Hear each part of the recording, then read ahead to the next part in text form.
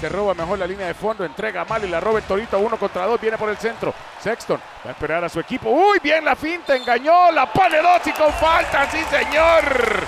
Durmiendo a la defensa el Torito Collin Sexton.